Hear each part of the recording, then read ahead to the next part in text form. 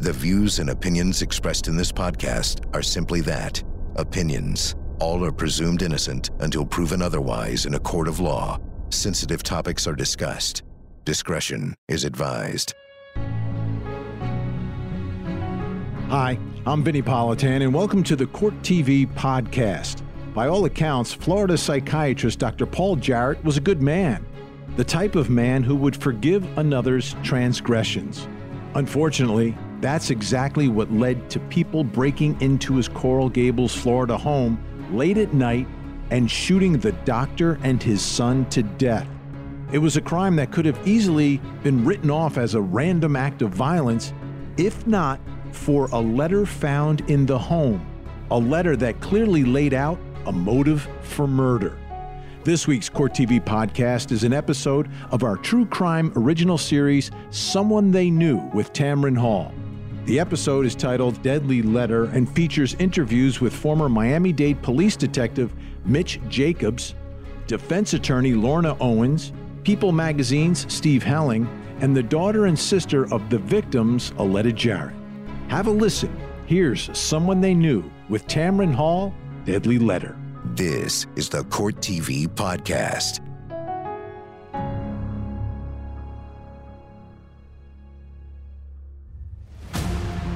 It never even moved. It was like an execution style. It certainly looked like a robbery, but it looked like the person who did it was looking for something very specific. He continued to insist that it was very important to get this letter. You can't believe something like this has happened. Sometimes these cases, you could put the best police detectives in the world, and sometimes it's just a little bit of luck. Just all the right pieces fell into place and really broke this case wide open.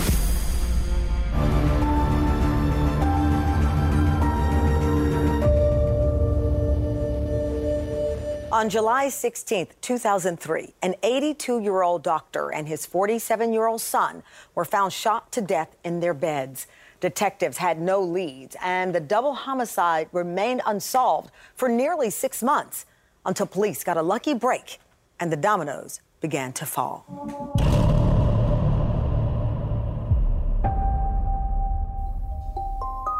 Coral Gables is just outside of Miami, and it's a very upscale, very classy area with million-dollar homes and fancy cars and professionals, doctors, lawyers, business owners. It's the nicest part of South Florida, and it's the part that everybody wants to live in. Paul Jarrett was a really, really well-known psychiatrist in town. He had won a lot of awards for his work. He was someone that was really well-respected in the community, not just in the community in Coral Gables. The Jarretts were a really good family. Let's just start with, he was a wonderful father, a wonderful husband. He was a very smart medical doctor.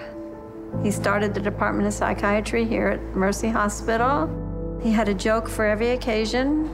He was extremely athletic, was a marathon runner, and he was called the Running Doc in Miami.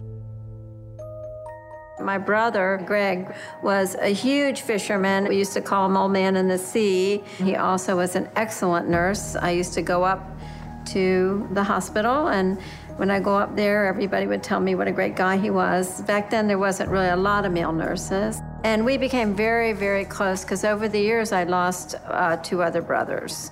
Greg was living with his dad, staying there, had a girlfriend, was kind of looking to his own future. So, these were people who really did seem to have it all together, especially at this time of their lives.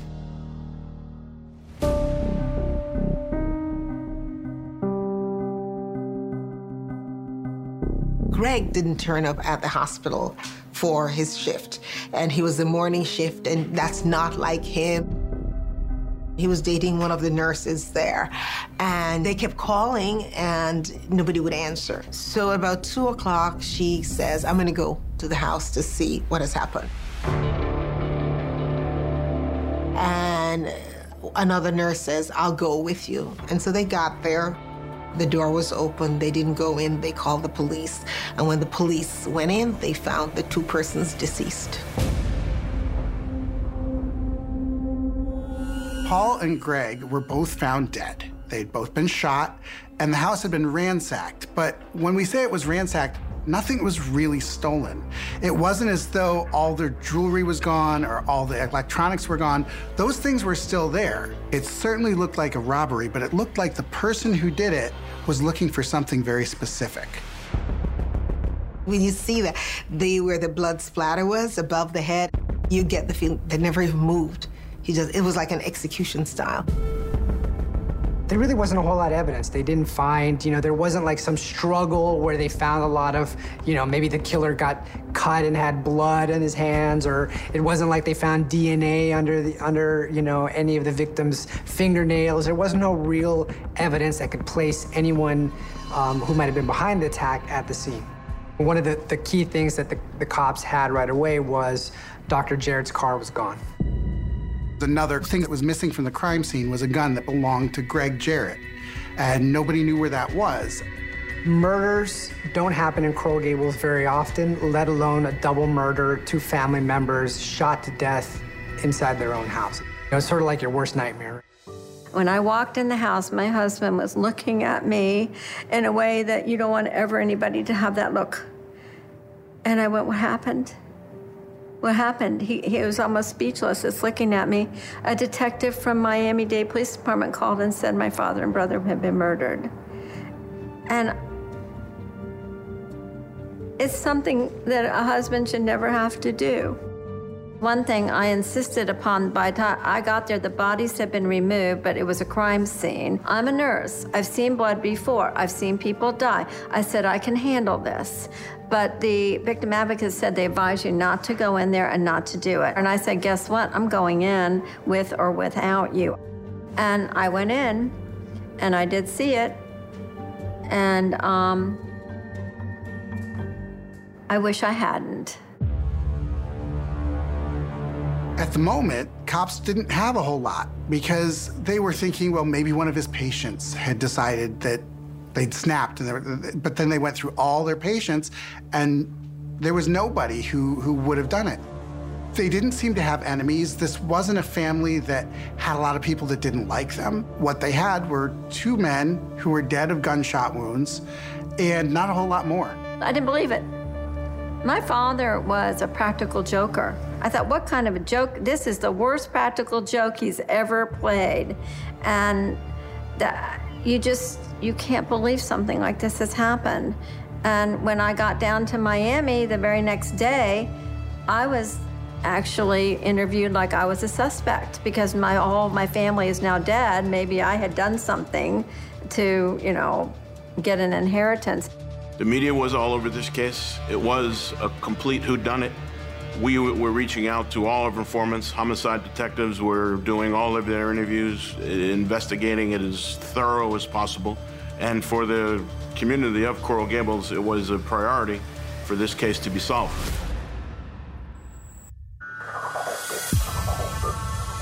With the community of Coral Gables on edge, detectives frantically chased down the few leads they had. They were looking for Dr. Jarrett's car, Greg Jarrett's missing handgun, and talking to people they knew. Not knowing why they were killed was horrible. I got to be close to the detectives, and once I was ruled out, I would talk to them. They were searching all the phone records. And did I know any of these names and anything? And I was just constantly, what can I do to help? What can I do to help solve this? When they're looking for the suspects and they're starting off cold, and when I say cold, they don't find any forensics in the home, and the car is taken somewhere nearby to a nearby lot and abandoned, but they said it was wiped down. So they don't really, that means they don't find any forensic evidence in the vehicle either. They're gonna do 2 things. They're gonna, 1, start looking at the last people who would have contact with the family, the father and son, and who are the people closest to them. So in looking there, that's where they're gonna start finding different possible clues. Maria Catabay worked for Dr. Paul Jarrett, and Maria Catabay at some point stole some checks from her boss. My dad had a good relationship with Maria, and when we used to walk, see the sunrise at Mathis and Hammock, all he would talk about is poor Maria stories. She had a lot of problems with marriages and her children and automobile accidents, that kind of thing. The police found out that she had been embezzling money from Dr. Jarrett once they started talking to her. Maria writes a check based on how much money she believes that she's owed for work that she's done, and she throws in a few extra $1,000s in there because she needs it and she figures he can absorb the loss of the money. He discovers it, though, and so she apologizes. The fact that she's still working there, he hadn't fired her, he seems to have forgiven her. Maria wrote an apology letter for embezzling, and we did not know that until months later. We were cleaning out my dad's clothes and we found it folded up inside the vest pocket of a coat. The letter in Dr. Jarrett's coat pocket confirms what the police had heard from Maria herself, that she had been stealing money, that she had penned this key piece of evidence, this letter to Dr. Jarrett apologizing and asking for a second chance. I think Maria Catabay was a person of interest, and her story seemed to add up to the detectives, and it sort of ended there. Survivor's guilt probably is the worst to deal with, because it's not only that my father and brother were murdered. They were my last two to die. All my family has died. My brothers and my mother, and the last two to murder. Murder is like no other, though. I've been through a lot of tragic deaths, but let me tell you, I think it's having to deal with the criminal justice system all those years, too, that it's agonizing. This case went on for a long, long time. They couldn't figure out who would want to kill the doctor, who would want to kill Greg, and so it went unsolved. The homicide investigation was stale. It was a complete whodunit. Miami-Dade homicide detectives were working all the leads they could from that aspect, but at that time, no arrests were made. When you hit a wall as a homicide detective, you're just still feelers in the street. They reach out to units like ours, contact your informants, put the word out that we're looking for people that possibly are bragging about the murder that they committed, which occurs frequently. And from that aspect, that's how we are working it. Most people think when you have family members murdered, they're at the wrong place at the wrong time.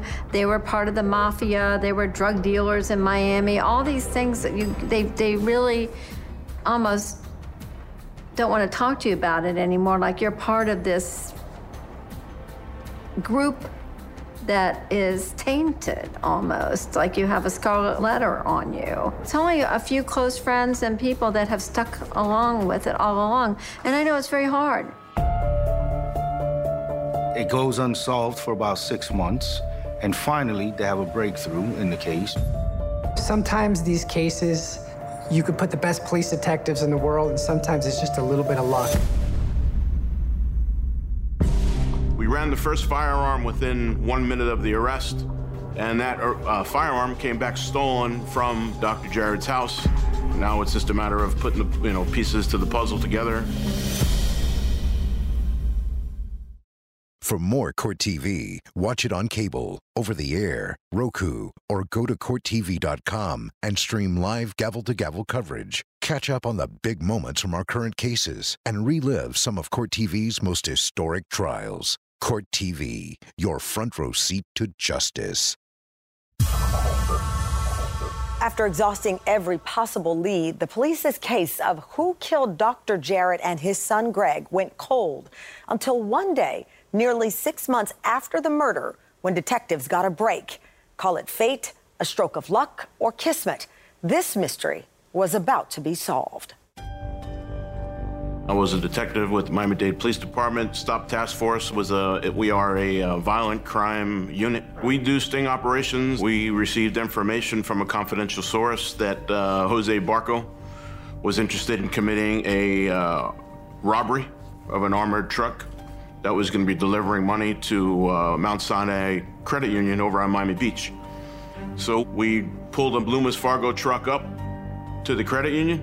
Jose Barco got out of the informant's car, was approaching the truck to rob the courier when we made our presence known and arrested Mr. Barco.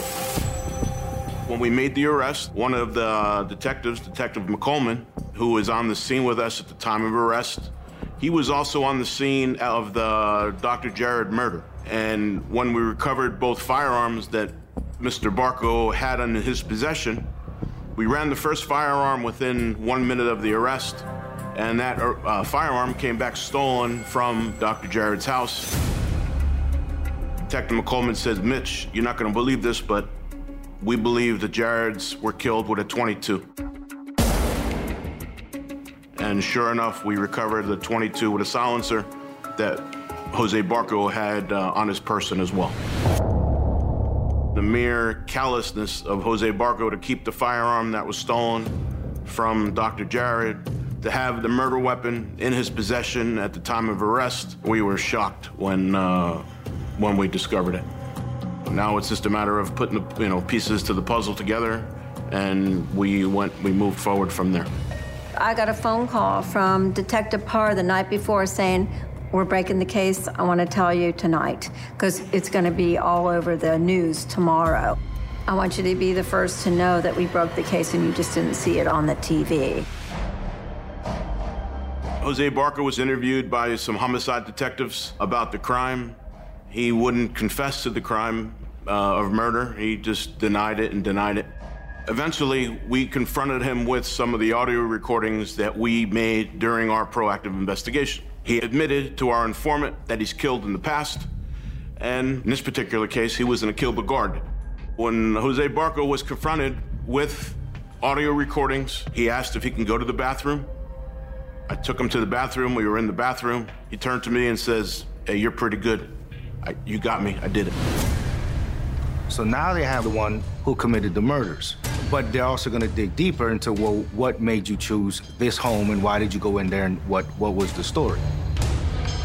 Eventually it came out that he had been, basically hired to go help a guy named J.C. Fernandez and to break into this house. And of course, J.C. Fernandez turns out to be Maria Catabe's boyfriend.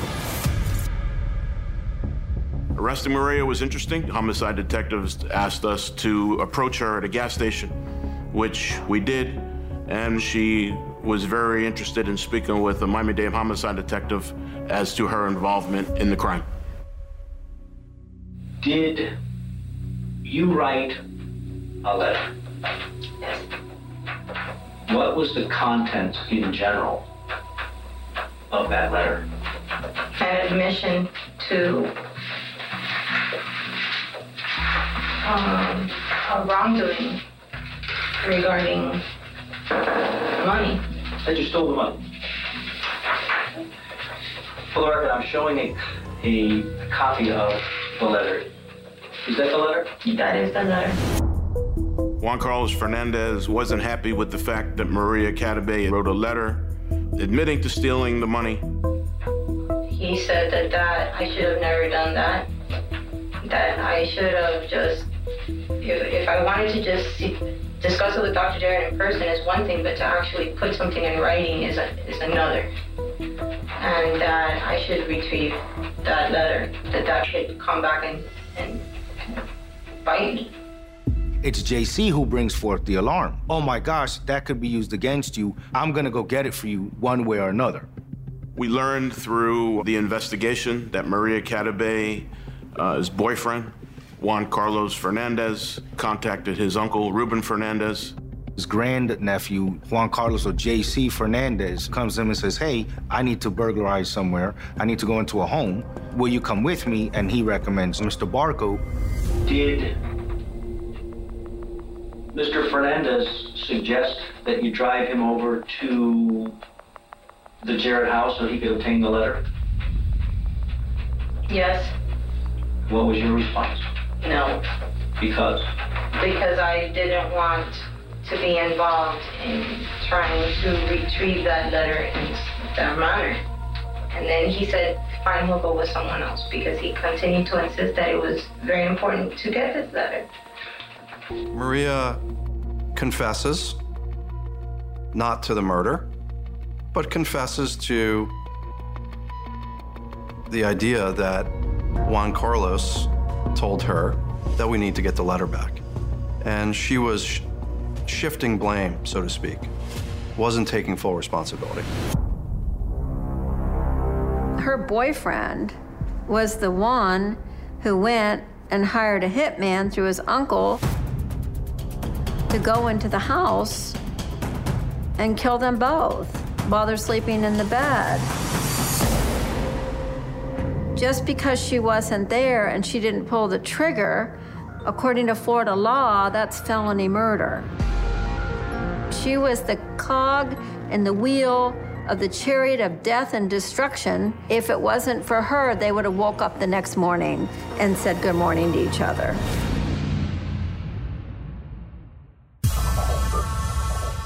The trial of Maria Cadabe began nearly 6 years after the murder of the doctor and his son.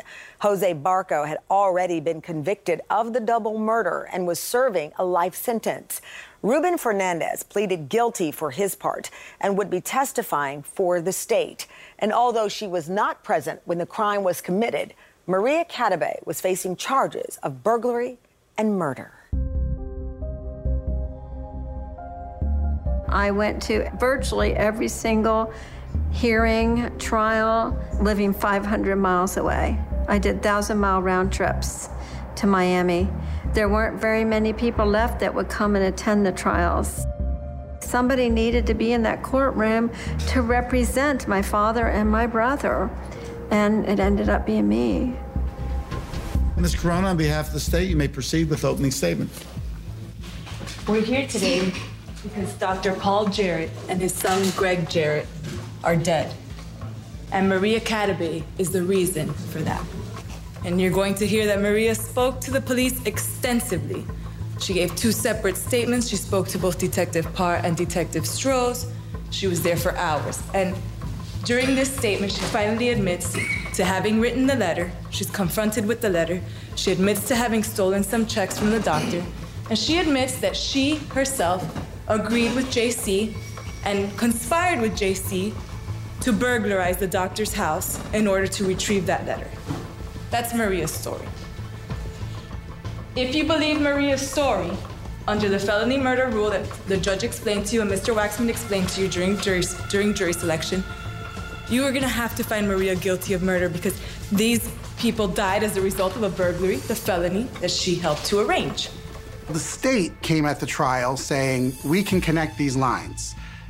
She worked for him, she embezzled money from him, she said she was sorry, and then, for whatever reason, decided that she wanted to cover her tracks. It was very linear, the way that the state did it, because they had a very linear case. You could very easily, in just a few sentences, connect all the dots to something that made a lot of sense. I'm here to explain to you or to tell you what the evidence will in fact show. The evidence will show that once the police decided that Maria Cadabe had to have something to do with the death of Dr. Jarrett and Greg Jarrett, they made it fit. Maria Cadabe, if you want to believe, is a thief. She attempted to steal $9,317 from her employer. She was caught. She wrote a letter of apology. She said, I am so sorry for what I did to you. You've been so good to me. I shouldn't have done it. I should have followed the inner voice that told me all along that it was wrong. The evidence will show that at best she's a thief, but never a cold-blooded killer. It's a long way from that. Maria Cadabe had nothing to do with Dr. Jarrett's death or Greg Jarrett's death. And the states will never be able to prove that. That being so, you will have to find that Maria is not guilty of all the things that they say about her. It was very clear to me, without a shadow of a doubt, that she did not set up for her boss or his son to be murdered. No doubt about that. There was no intent for this to happen, to turn this bad. Mr. Fernandez, if you'll come forward, please, and if our interpreter can come forward, please.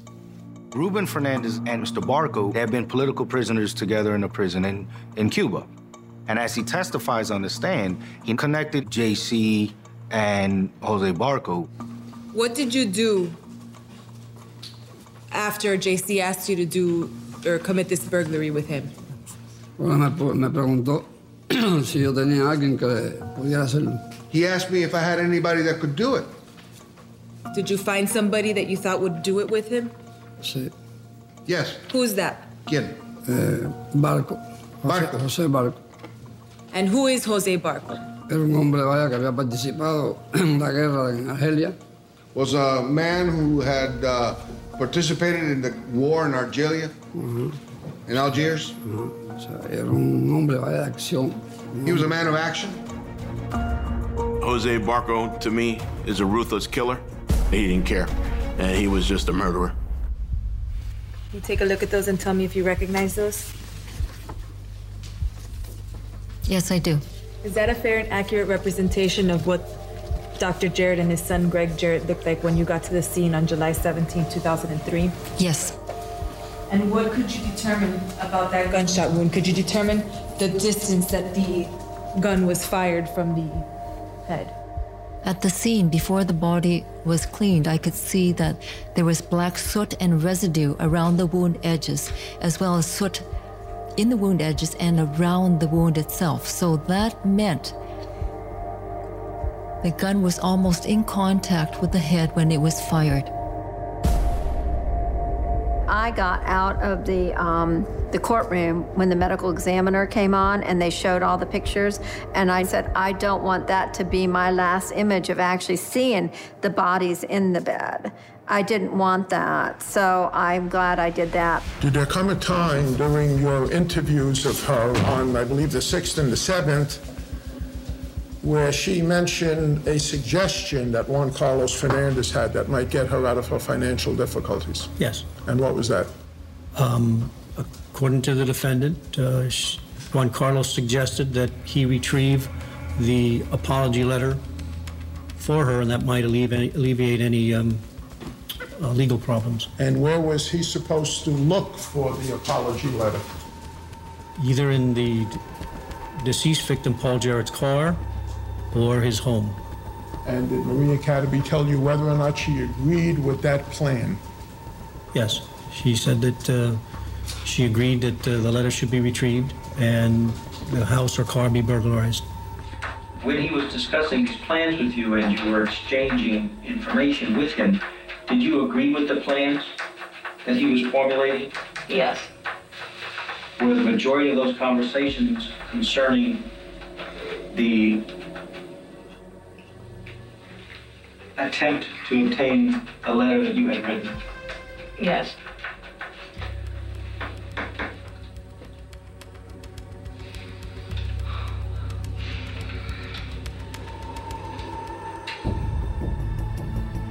I believe violence was going to occur, and she knew violence was going to occur, because whenever you go inside somebody's house when they're there, the likelihood of violence, you're committing a home invasion robbery, is very great.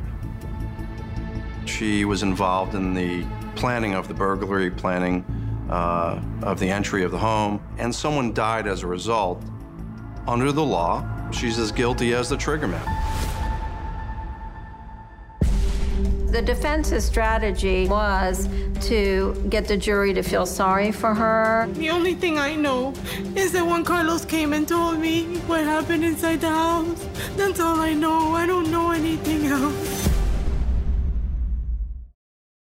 Follow Court TV live over the air, uninterrupted. If you're watching television with an antenna, just rescan your channels now to add Court TV. And go to CourtTV.com to see the exact channel position and more ways to watch Court TV in your area. On the third day of testimony, the state rested its case. Where the defense would start was anyone's guess. To the surprise of many in the courtroom, the first witness they called was Maria Cadeby. All right, Ms. Owens, the state having rested, on behalf of Ms. Cadeby. I called Maria Cadeby to the stand. Ms. Cadeby, if you'll come forward, raise your right hand, stand in front of Linda. She will administer the oath. Do you swear or affirm that the evidence you're about to give will be the truth, the whole truth, and nothing but the truth? Yes, I do. At some point in the trial, the defense has to decide whether or not to put her on the stand. Generally, we don't like to put our clients on the stand. They automatically become the number one witness. And when I say number one witness, I mean every sound that they utter becomes more important than whatever anyone else said. And that one witness could make or break the case. And it may not be fair, but this is how the human mind works, and this is how a trial works. I put Maria Cadebe on the stand, or I had to. This is a murder. This is a going away for life. I had to pull out all the stops. Ms. Cadebe, was your father abusive to you? Yes. How so?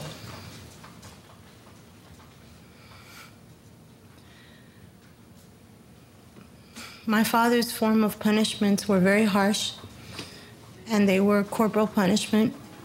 And was there any domestic violence with your first boyfriend? Yes, ma'am. Did something happen to you around age 18 that has stayed with you throughout your life? Yes. What is that? Tell the members of the jury what that is. I was brutally raped by a person whom I believed was a police officer. The defense's strategy was to get the jury to feel sorry for her, that she had a history of abuse from her father, a history of abuse from boyfriends and husbands. They couldn't come up with a case, but they did present it to the jury that she said that she was abused and sexually assaulted by a man in uniform, an officer. Once again, poor Maria's stories. Oh, poor Maria. What took place at Dr. Jarrett's house?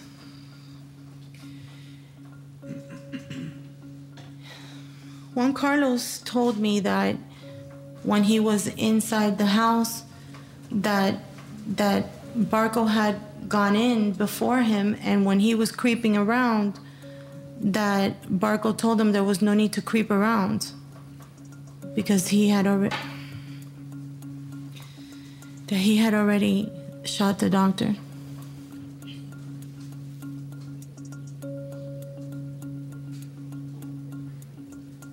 I'm sorry. Take your time. The only thing I know is that when Carlos came and told me what happened inside the house, that's all I know. I don't know anything else. Maria likes to talk, okay? She spoke a ton when she was first interviewed by the detective. She, kind of gave this weepy, overdramatic statement to the homicide detectives. And she did the same thing when she got on the stand with the, at the trial. So she kind of came across as very overdramatic and very, melodramatic. And I remember it was a lot of moments where it was kind of like you didn't really think she was all that emotional. It kind of felt forced. Did you plan, conspire, encourage Juan Carlos to break into the house of Dr. Jarrett? No, ma'am. Okay. Did you tell him to go to retrieve the letter of apology that you had written to Dr. Jarrett? No, ma'am. And when we saw your two videotapes and all the things you said on the videotapes, are you here saying that those statements are not true? Those statements are not true, ma'am. Why did you say those statements? I had detectives that were not giving me a choice in the matter. I was scared. They were telling me that terrible things were going to happen to my children if I didn't help them, come up with this story that would fit their theory so that they could have a tight case. Lots of innocent people confess. If you pressure, whether Maria did it or not, if you pressure you or anybody enough in an interrogating room with skilled people like that, a lot of things can go wrong. So during those many, many hours of interrogation, she confessed to sending them to go retrieve it. And when that video and stenographically recorded sworn, by the way, that was a sworn statement, wasn't it? Yes. So you were under oath to tell the truth? Correct. Just like you here today, under oath to tell the truth. Yes? Yes. And you're telling the truth today, aren't you? Yes, I am, sir. And did you tell the truth in that sworn statement? I told them what they wanted to hear. So that means it was not the truth? That's what they wanted to hear, sir. Was it the truth in the sworn statement, ma'am? No, sir. She was manipulative. I think that she felt that she could hold her own with the prosecutor. She sparred with him. It was It was upsetting to see that she was trying to get the best of him. You told us about some of the horrible things that happened to you when you were 18 years old, the domestic violence with husbands, boyfriends, father. You recall that? Yes, sir. Are you the victim in this case? Stay in the form of the question. Is that why you tried to steal at least $3,000 from Dr. Jarrett? Question. Sustain this to the form. Is that justification for trying to steal money from Dr. Jarrett? I have never tried to justify my actions, sir. She apparently had a history of being able to manipulate people, and I guess she thought she could do it this time too.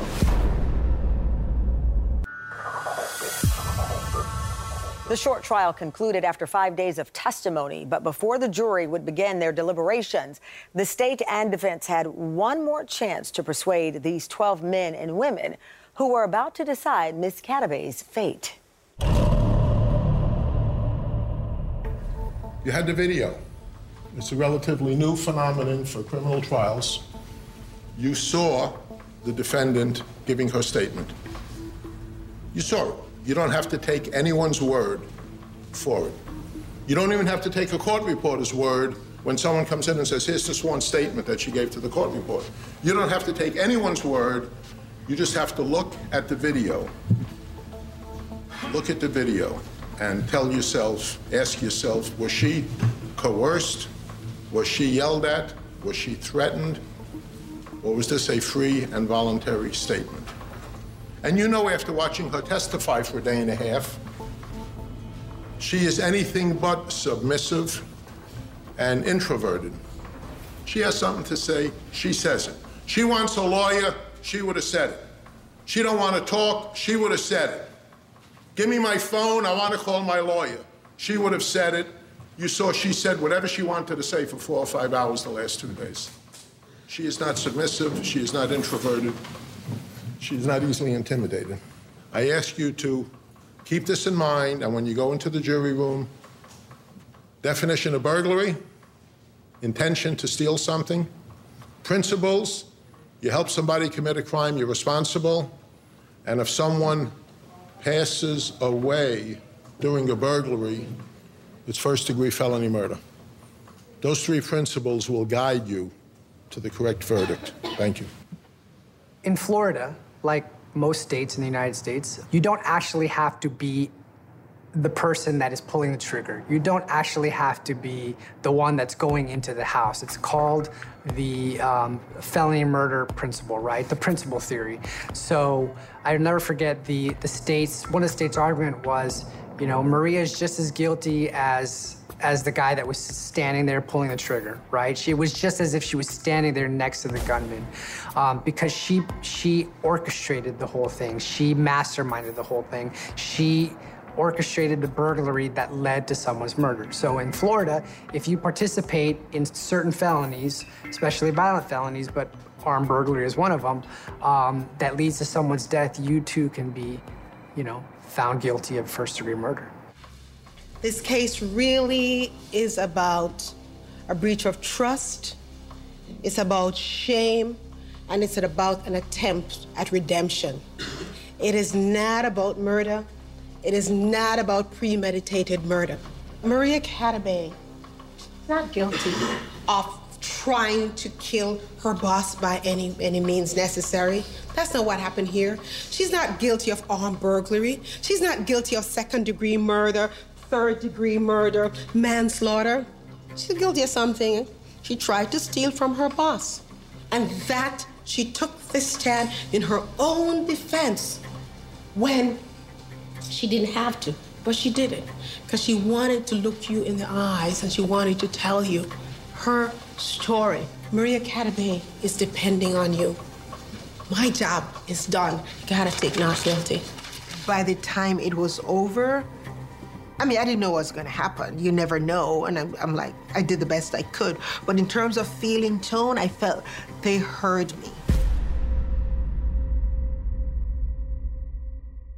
All right, ladies and gentlemen, I understand you have reached a verdict. Is that correct?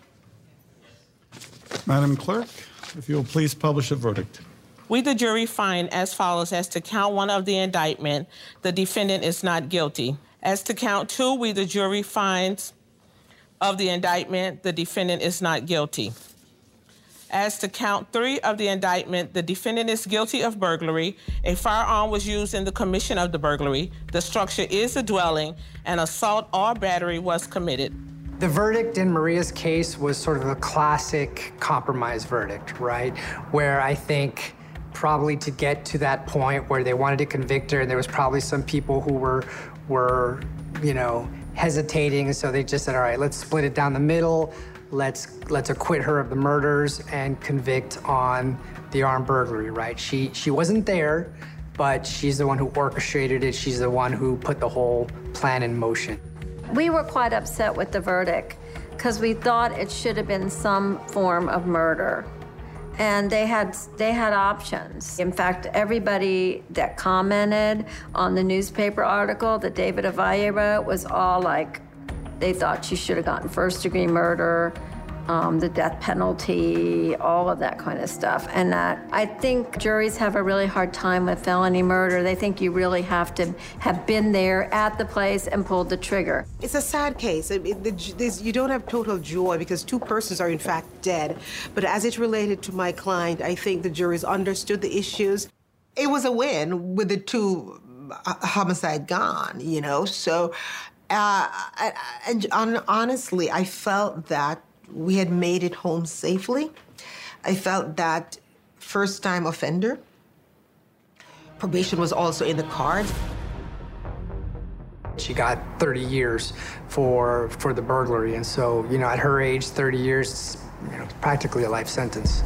So the judge really wanted to give the most that he could give because her actions did lead to their death. Whether or not she knew about it, whether or not she was the trigger person, if it hadn't been for Maria Catabe and what she'd done, both Paul and Greg Jarrett would still have been alive. Judge Blake's reasoning was, and I disagree then and I disagree now, that she had already gotten mercy, redemption. Dr. Jarrett had forgiven her. And as a result, she already got saved. She already got her redemption. She already got mercy. And so he gave her 30 years. When she got 30 years for burglary dwelling with a firearm, we felt really fortunate on that because you know what the sentencing standard is? 0 to life. It could be all the way down to 0. Today, in our story, maybe 1 page has been turned or perhaps a chapter. But in the life of my father and my brother, their book of life was slammed shut. I remember Alida had gone through so much, and this case lasted for so long. I just remember Maria's sort of callousness and she had this weird, goofy sort of air about her where she was just sort of oblivious to the suffering that she had caused. My healing journey path has been every picture in my house of them sitting there. It's motivation to do the right thing. I do a lot of victim advocacy work with Mothers Demand Action. I testify, I attend hearings. I'm really into preventing gun violence. I'm really hoping that my father and my brother, when they look at my advocacy work, I really hope they be proud of me. I know my brother would probably say, oh, just get over it and get on with your life. I know he would say that. I don't hate Maria. I don't have that in my heart. What she did for her own reasons, and there's nothing that's gonna ever bring them back. And I basically, to tell you the truth, I feel sorry for her. I think she did a very horrible thing, and she did a horrible act, and she needs to pay for it. In 2016, nearly 13 years after the murder, Juan Carlos Fernandez pleaded guilty to killing Dr. Paul Jarrett and his son, Greg Jarrett. Today, inmate number 453972, Maria Catabe, is serving her sentence at the Gadsden Correctional Facility in Quincy, Florida. I'm Tamron Hall. Thank you for watching Someone They Knew. If you're enjoying these audio editions of Someone They Knew with Tamron Hall, then you'll want to tune into Court TV weeknights at 7 p.m. Eastern to see episodes of our ongoing series. You can also see premiere episodes of the show every Sunday night at 9 p.m. Eastern. And as always, you can see me every weeknight from 8 to 10 on my show Closing Arguments, where we break down all the biggest legal stories of the day. I'm Vinnie Politan. Thanks so much for downloading, and please don't forget to hug the kids. This podcast is a production of Court TV.